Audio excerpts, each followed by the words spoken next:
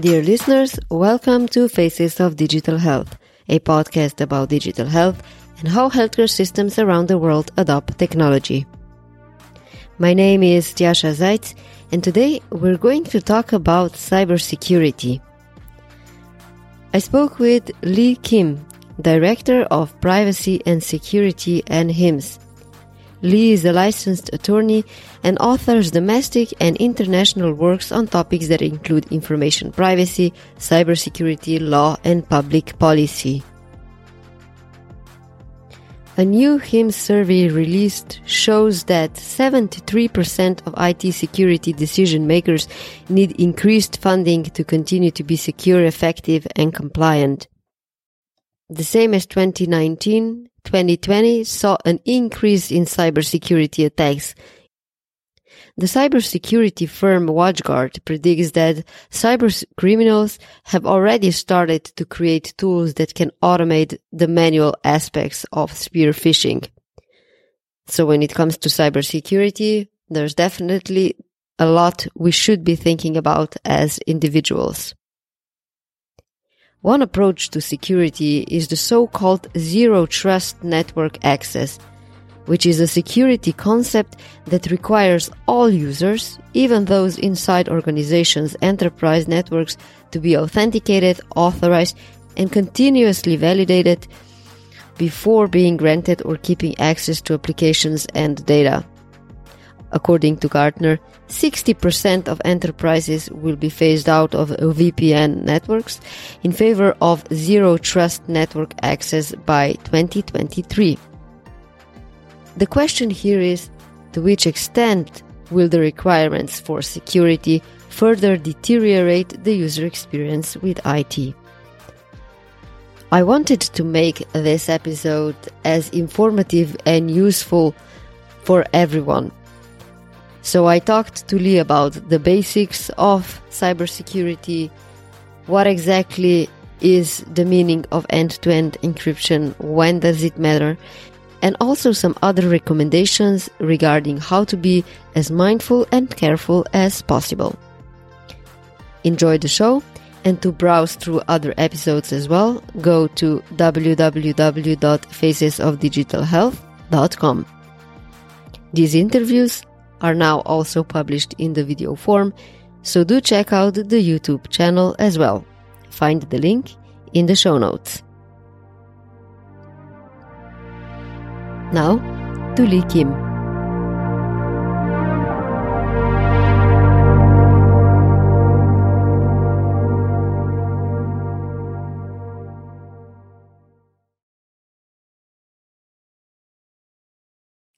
Lee, hi. Thank you for joining me.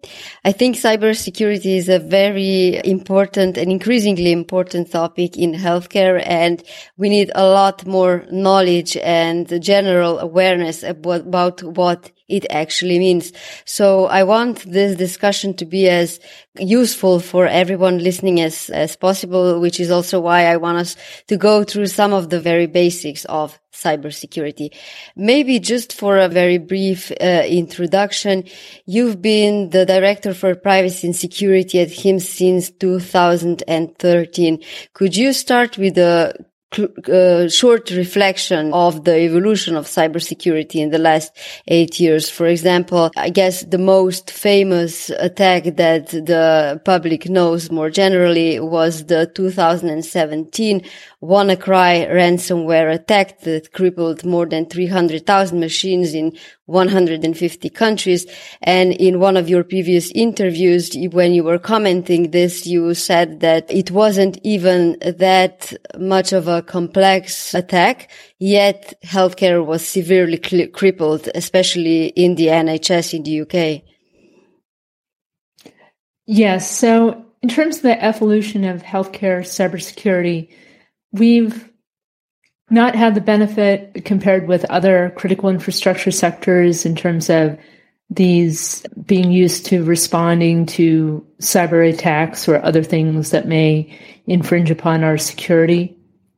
So certainly in the last 10 years, we've had concerns relating to various coordinated cyber attacks and other types of compromises that have hit the newswire, so to speak. And so while I can't make specific references to entities or anything of that sort, I can say that at least as of August of 2014, there was a coordinated cyber attack on a large hospital system. And it was then that we were essentially, the alarm bell had rung, so to speak, in terms of healthcare being under attack by cyber attackers. And there was a new fear instilled amongst healthcare stakeholders for them to essentially raise their shields against cyber attackers. And since then, naturally, there's been an onslaught of various ransomware campaigns and other things as well that have given us pause and that have certainly in stops and starts caused healthcare cybersecurity programs to grow, sometimes not by design, but due to circumstance. A huge part of increasing cybersecurity defense is basically digital literacy. So I want to just go through some of the very basic things. For example, why is end-to-end encryption so important? Why shouldn't you as a patient send your healthcare provider medical information through Gmail? Or why shouldn't healthcare providers perhaps have Gmail accounts set up for their practices? Sure. So again, not calling out specifics as to any particular company or their respective product or service, I could say that generally, when you're dealing with digital health information exchange, what you want to look for, whether it's through a webmail service, such as those that you mentioned, or otherwise, you do want to look for ideally end-to-end encryption. And what does that mean? That essentially means that the email message, for example, is encrypted at that one point on your end, and that using the same protocol, hopefully the receiving party has the same capabilities to receive that encrypted message, for example, using TLS, transport layer security. If both mail servers at both ends have the same capability, then sure, you can transmit relatively securely end-to-end. Of course, though, no security is 100%. There's always the risk of encryption being broken or data communications being eavesdropped. And certainly, there's an open question as to the security of each respective endpoint, whether it's from the position of someone sending it versus the other person receiving it.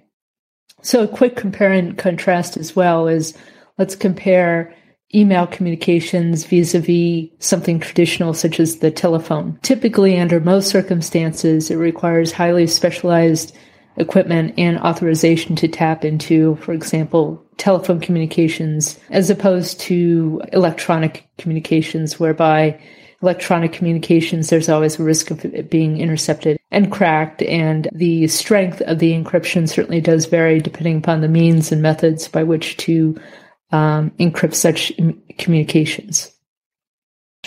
Another communication tool is also communication apps on the phones. Last year, there was an increase in the offer of tools that are certified for healthcare. But why, for example, would you advise against the use of tools such as WhatsApp that do offer end-to-end encryption as well?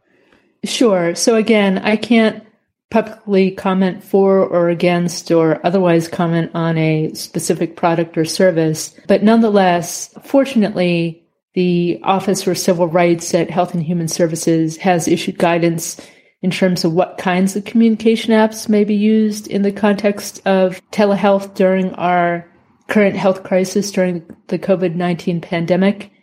And their guidance certainly states that you can use non-public facing communication products, and they do provide a few examples. So what's appropriate or what's not is certainly to be evaluated by counsel and compliance officers on a case-by-case basis. Certainly keep in mind, for example, the HIPAA safeguards that are required if you're in the U.S. or otherwise you're required to comply under U.S. law, as to requirements such as automatic log-offs and encryption and things of that sort. And keep in mind, just as well, if you are using any communication app, think about who may be, for example, unauthorized to view that communication. And as an example, viewing a message on a locked screen when it could be virtually anyone passing by. And certainly that may potentially be problematic if someone unauthorized were to see actual protected health information or something that's identifying as to an individual. So again, it certainly pays to not only do the due diligence in terms of the technical specifications, the user interface, but also some business due diligence as well as to how that company transacts information, the privacy and security of that respective information. Which basically refers exactly to the point of individuals being aware that maybe it's not just enough that the app offers end-to-end encryption, but that they basically can unknowingly breach the security by having the messages seen on the phone. Unfortunately, that's absolutely true. That's a really good point, especially in the pandemic where the number of bring your own devices increased. And that's a big problem because even before the pandemic, I was looking at one of the reports from this year by the Office of Information Security, and it stated that the 82% of organizations used some form of bring your own device for employees, and 2/3 of those lacked malware protection entirely and relied upon endpoint software installation. The question here is, what would you advise to healthcare institutions in terms of the bring your own device protocols, security, and recommendations? Sure. Now, as to bring your own device, it's a matter of, for example, does your organization permit that at all? There are certainly some healthcare organizations that absolutely do not permit that, because essentially with BYOD, what do you have? You have in essence, a partition residing on that device that's essentially personal information and apps. And the other side of it is workplace data and workplace apps and such. So that's a risk. Why are certain healthcare organizations against BYOD? Because there's maybe less assurance that the personal device might not be used by other people in a person's household or other people who may have access to that same device. But nonetheless, I do believe that in terms of BYOD, think of the biggest risks that may happen to that device. Think of, for example, how easily misplaced these small devices that are very powerful, that can contain a lot of information or access a lot of information, how easy it is to misplace that device. So that the number one safeguard really to have is some kind of system, whether it's mobile device management software or otherwise, where you can easily track and wipe that device essentially the moment that it's lost or a person in good faith can't find it.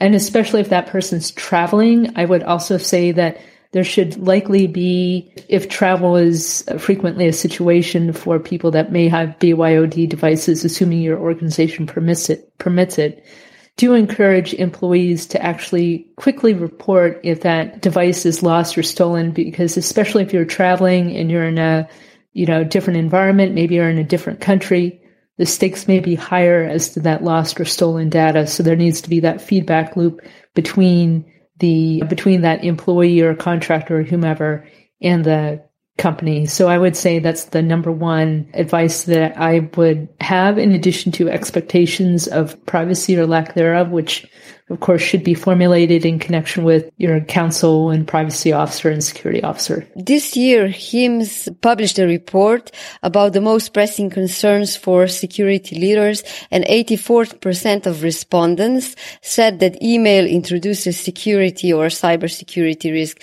So I want to go through a little bit of the basics about why is email so problematic. We started before with the end-to-end encryption, but the really big issue is phishing, which is the primary way that allows unauthorized personnel to enter inner systems. The challenge with phishing is that it's really hard to recognize if you're not vigilant about it. It's very easy to just miss the phishing email if you're not trained to spot a fishy email. So again, what would your advice be to organizations regarding how to train their staff? And are you noticing that there's an increased awareness and increased number of trainings happening in healthcare institutions with the rise of virtual and digital? Sure. Thank you. As to that, really, again, we have to think about email phishing and such in terms of where the risks are. Where's the greatest chance where a person may fall prey to a phishing attack? And as to that, it certainly is when a person may be more trusting of the content, or maybe they're distracted because they have multiple appointments and transactions happening in that same hour, half hour, minute in which they are trying to multitask. In terms of phishing and the policy of that and respective training, I would say it's really important especially when an email is received from the outside, for your IT department to certainly flag anything that may appear to come from an external source, so that one is perhaps a little bit more cautious, so that one is aware and cognizant. And it certainly makes sense, I think, to, even if in a quick second a person has a little bit of hesitancy about whether or not an email may be authentic, even if it's just simply a sixth sense, so to speak, some kind of intuition, definitely feel free to, and again, hopefully your IT department has a mechanism for flagging phishing emails or for sending them a suspicious email rather than you're exploring on your own, because certainly you're exploring something on your own just out of curiosity might certainly inadvertently install malware or something else that's unwanted on your computer system or possibly comprise the network. So that's certainly a consideration. Now, as to the frequency of security awareness training, we've traditionally seen that healthcare organizations do security awareness training about once a year.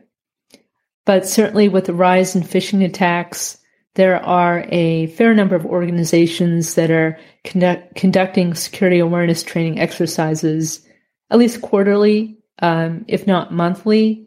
And we've seen in especially larger healthcare organizations that there is more robust phishing metrics used to track those who may fall for phishing attempts, to track the numbers, to also take proactive action in case a person falls prey to phishing. And so there's a level of sophistication there in addition to anything else that the organization may have on the back end to ensure that whatever may potentially be clicked on is investigated further before that endpoint is allowed to access that remote website or whatever have you. I would say yes, but I would also err on the side of larger organizations are more with it, so to speak, than the smaller and medium organizations vis-a-vis their awareness programs.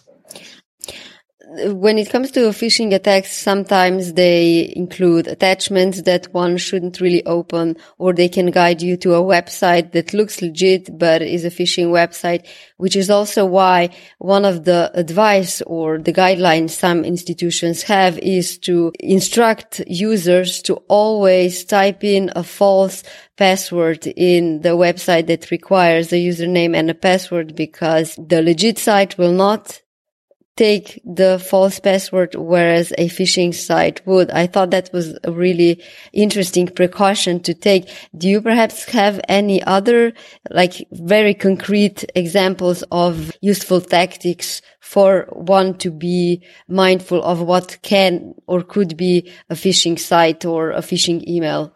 Sure, absolutely. Most phishing attempts that one may receive tend to be, at least in healthcare, reported to be phishing emails. And certainly some common hallmarks are things such as classically spelling and grammar, but notwithstanding that, it can be things such as links that seem to point to websites that are not reflected in the actual visible hyperlinked text in that email. So, for example, hovering over a link may reveal the true URL as opposed to what might be simply shown to you in the visible underlined blue link for that hyperlink. Some other things too, though, is, of course, if you aren't expecting an attachment, if you aren't expecting a certain email, to the extent that other means of verification is available to you, such as you're calling someone that you may know, such as a vendor contact that you've done business with before, or a friend or a colleague. Definitely do that before you respond or you take action, because certainly the lure of the attacker is essentially eliciting that response from you as soon as possible. And I can say that, of course, follow the policies and procedures at your organization.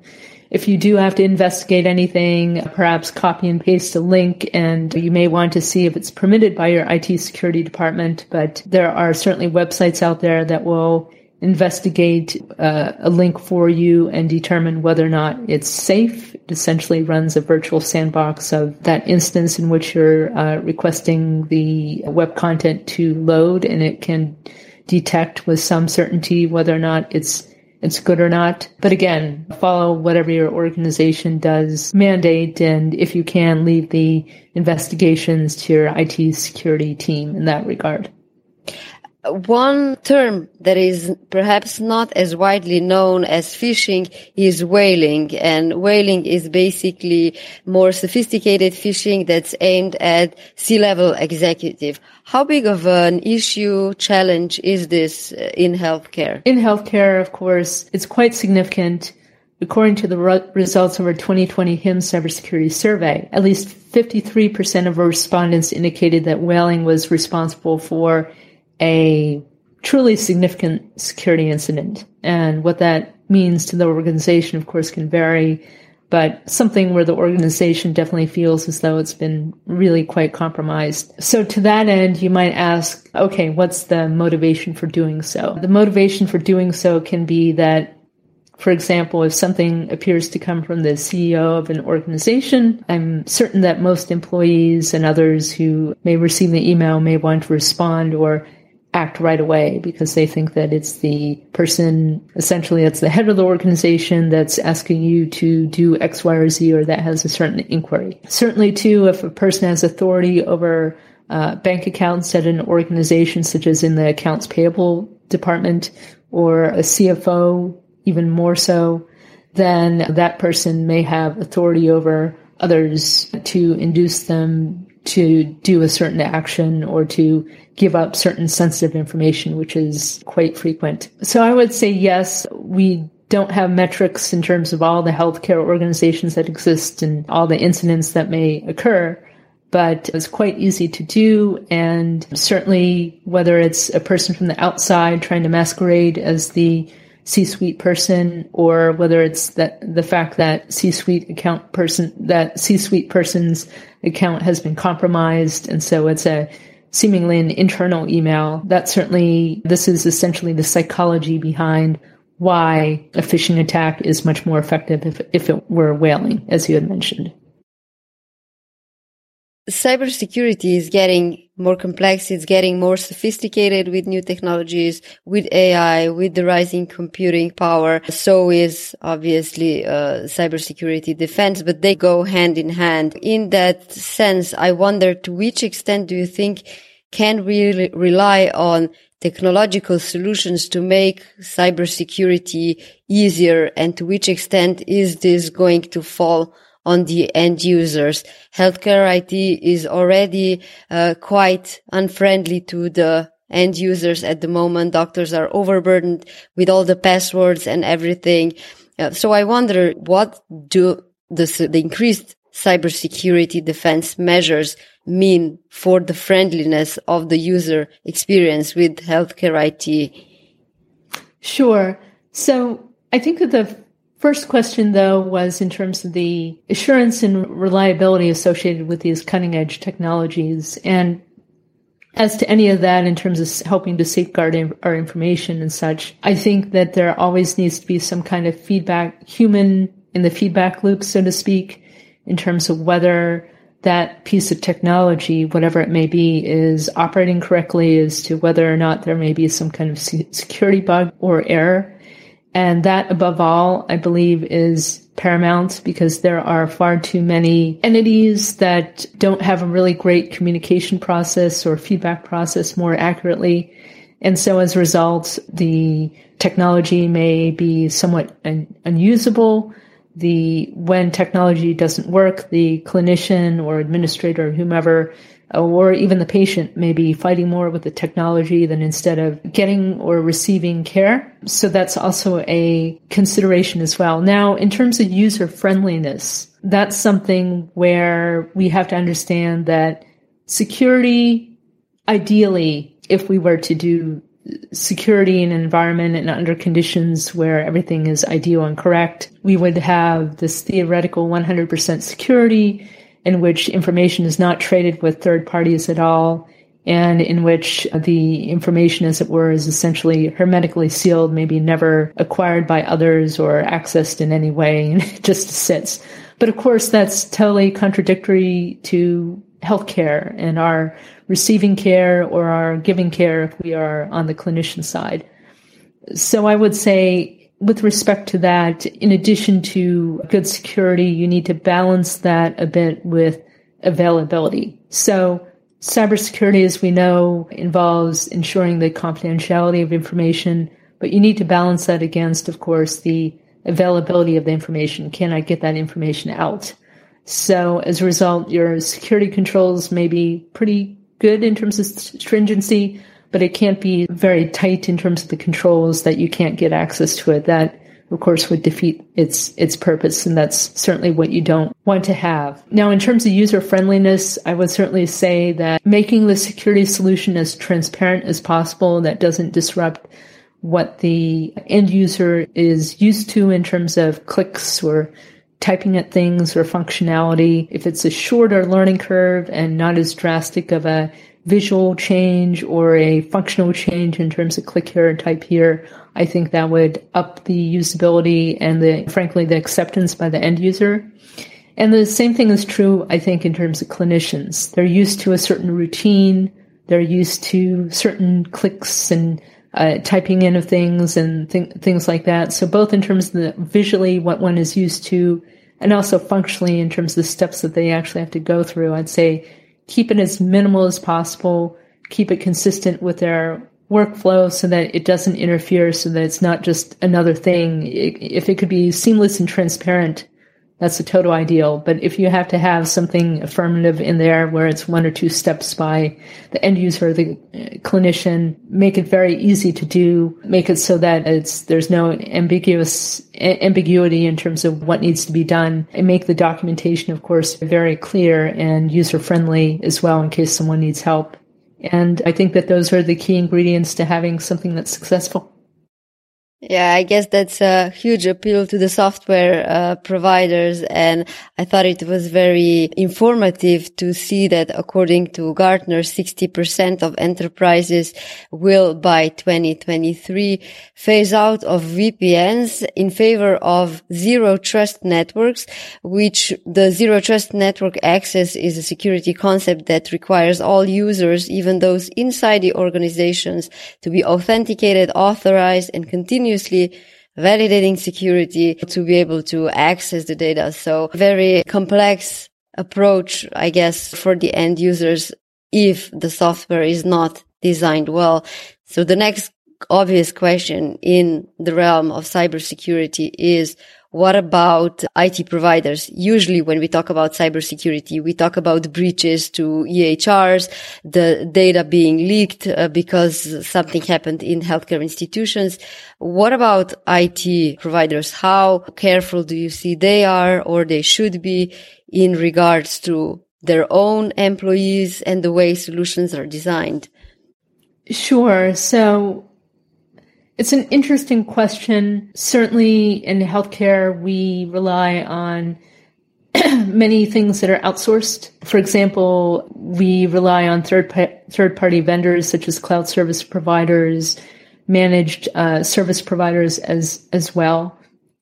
And not all of them are what they purport to be, even in accordance with their marketing literature and such. That certainly requires some level of due diligence, both from the business perspective and technical perspective, to ensure that this technology adheres to the functionality that you are expecting or that's attested to, so to speak, in the documentation or literature. It also stands to reason, though, that amongst the freedom to choose from a plethora of vendors and such, that you pick the best one for your organization that has been in business for a while, who is familiar with your vertical, that has plenty of customers, for example, in healthcare. And that in addition to their reputation in the field and the functionality and such, and receiving a demo and sending them your hopefully set due diligence questionnaire in terms of what they're doing in terms of business and technology in terms of controls, hopefully you also get a read on them in terms of how they're performing in the marketplace, what your peers think of them, and most importantly, I'd say if you decide to do business with them and enter into that contract, before you do so, check to see not only what kind of technical support they have for you, but also what kind of customer support there is. Because there are certain contracts that say 9 to 5, excluding holidays, but it's not 24/7. And if you're a very large institution where every single hour, every single minute is very critical and you have high volume of patients, no matter what kind of day it is, whether or not it's a business day, you may want to stick with the technology provider that is willing to provide you that 24/7 by 365 service. You may also, though, scrutinize them in terms of response times as to technical requests, because again, unfortunately, it does happen that if you are stuck with the wrong technology provider, you may be stuck with a technology solution that does not work well. And so you're, again, fighting with the technology and trying to even do a workaround should the technology solution not operate correctly in view of the provider not making a fix or upgrade or whatever have you. Which kind of brings up the question of cost. If you get a premium service, you can expect more. And with the rising demands in cybersecurity, how big of a financial burden do you assess this is going to be for healthcare providers? With digitalization, we do see that there's a rising demand for new specialists, new analysts, AI experts, and now there's also the cybersecurity and the funds that need to be allocated to that. Sure. So in terms of the funds allocated to cybersecurity, traditionally many healthcare organizations, except maybe those that are, again, on the larger side, tend to have relatively few dollars to dedicate to healthcare cybersecurity. So what happens? Their IT footprint, their infrastructure suffers. It's old and aging and perhaps not maintained. There are a lot of legacy systems. And also in terms of cutting edge technologies, such as the shift away from traditional antivirus to endpoint detection and response systems that are able to look at potential malware heuristically, or thinking about things such as zero trust technology. It's not that there's a lack of know-how amongst healthcare stakeholders and including cybersecurity professionals in terms of what to do. It's a lack of means to procure what is cutting edge or to procure things that are desperately needed in terms of upgrading the infrastructure so it's not old, so it's not outdated, so it's not unsupported, where frankly, the exploits against them stockpile over time. And so it's all the more easier for a system or network to be breached. HIMSS is a global organization, but when we talk about the research about cybersecurity, it usually refers to the US market. Do you perhaps have any insight into what's the state of cybersecurity in healthcare in other markets, other countries as well? Sure. In terms of our research and such, and also our education, we certainly have global efforts to address essentially an issue that is shared amongst various countries in the world, not just simply in the US. And so as to that point, there is a lot of common ground that a lot of healthcare organizations have. And it's also safe to say that sometimes some entities in non-US countries, they may have quite good funding situations and other things whereby they're able to keep up their infrastructure and they may not have as much of a legacy problem. However, in some other countries, just our smaller organizations here, in some countries, the infrastructure may be more aging. There may be more of a legacy problem. Certainly ransomware has been a transnational kind of endemic It's been a transnational kind of problem. Phishing, of course, is a problem globally.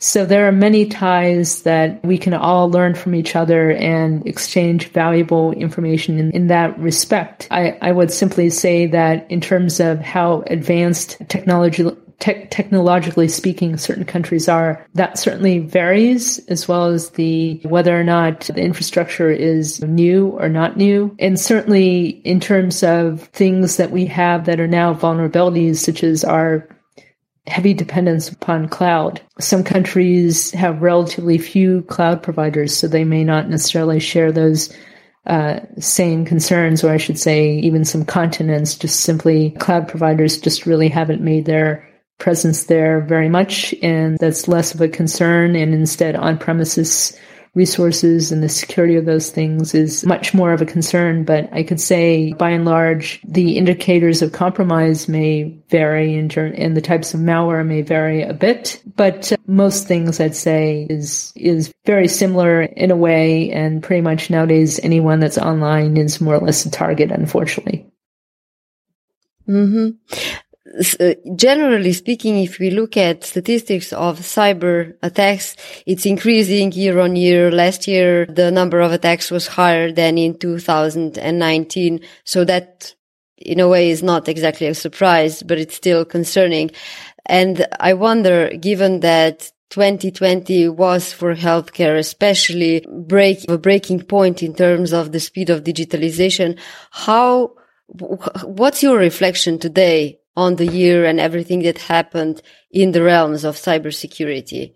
Sure. So as to that, I believe that in terms of cyber attacks and such on healthcare organizations, we are at an inflection point as far as that's concerned. Certainly, cyber criminals and other threat actors are certainly aware that a lot more people are doing, whether it's remote patient monitoring, telemedicine, or other things in which the various parties are remote, whereas before healthcare occurred primarily on premises, right, within clinics, on hospital grounds. We're softer as a result. We have more exposure to the outside. We're dealing with home systems, frankly, that may not necessarily have as robust security as on premises. So I think that we are at a point where we've been at our worst in terms of vulnerability and exposure, but fortunately, with the world getting more back to normal, and certainly cybersecurity professionals having had some time to study the problem of having more porous perimeter, for lack of better words, that's decentralized around various points, I think that we will get stronger. I think that we will get better and more unified. But certainly, it's a period in which we are perhaps a little bit more vulnerable, but I would say that with things getting back to normal processes and such, that we are on the upswing in terms of our strength. And so I just wanted to emphasize that certainly in terms of healthcare cybersecurity, it's not that a lot of organizations are weak. It's just simply that this has been a new challenge.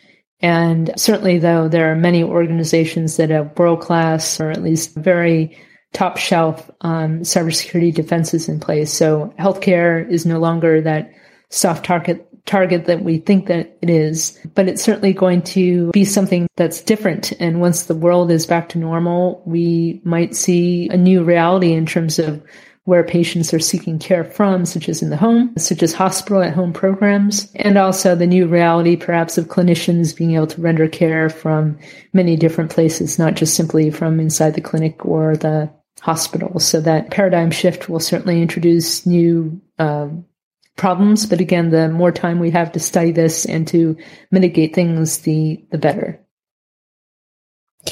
And raise awareness, which is exactly what we're doing.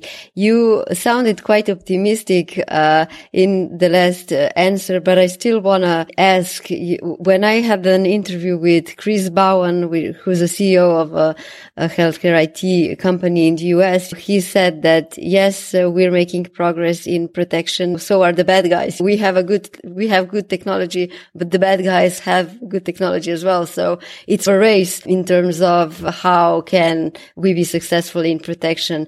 So as a last question, what are you optimistic about in terms of the development of cybersecurity? And on the other hand, what do you think we have to be perhaps more vigilant as a sort of a last message to the listeners and the audience?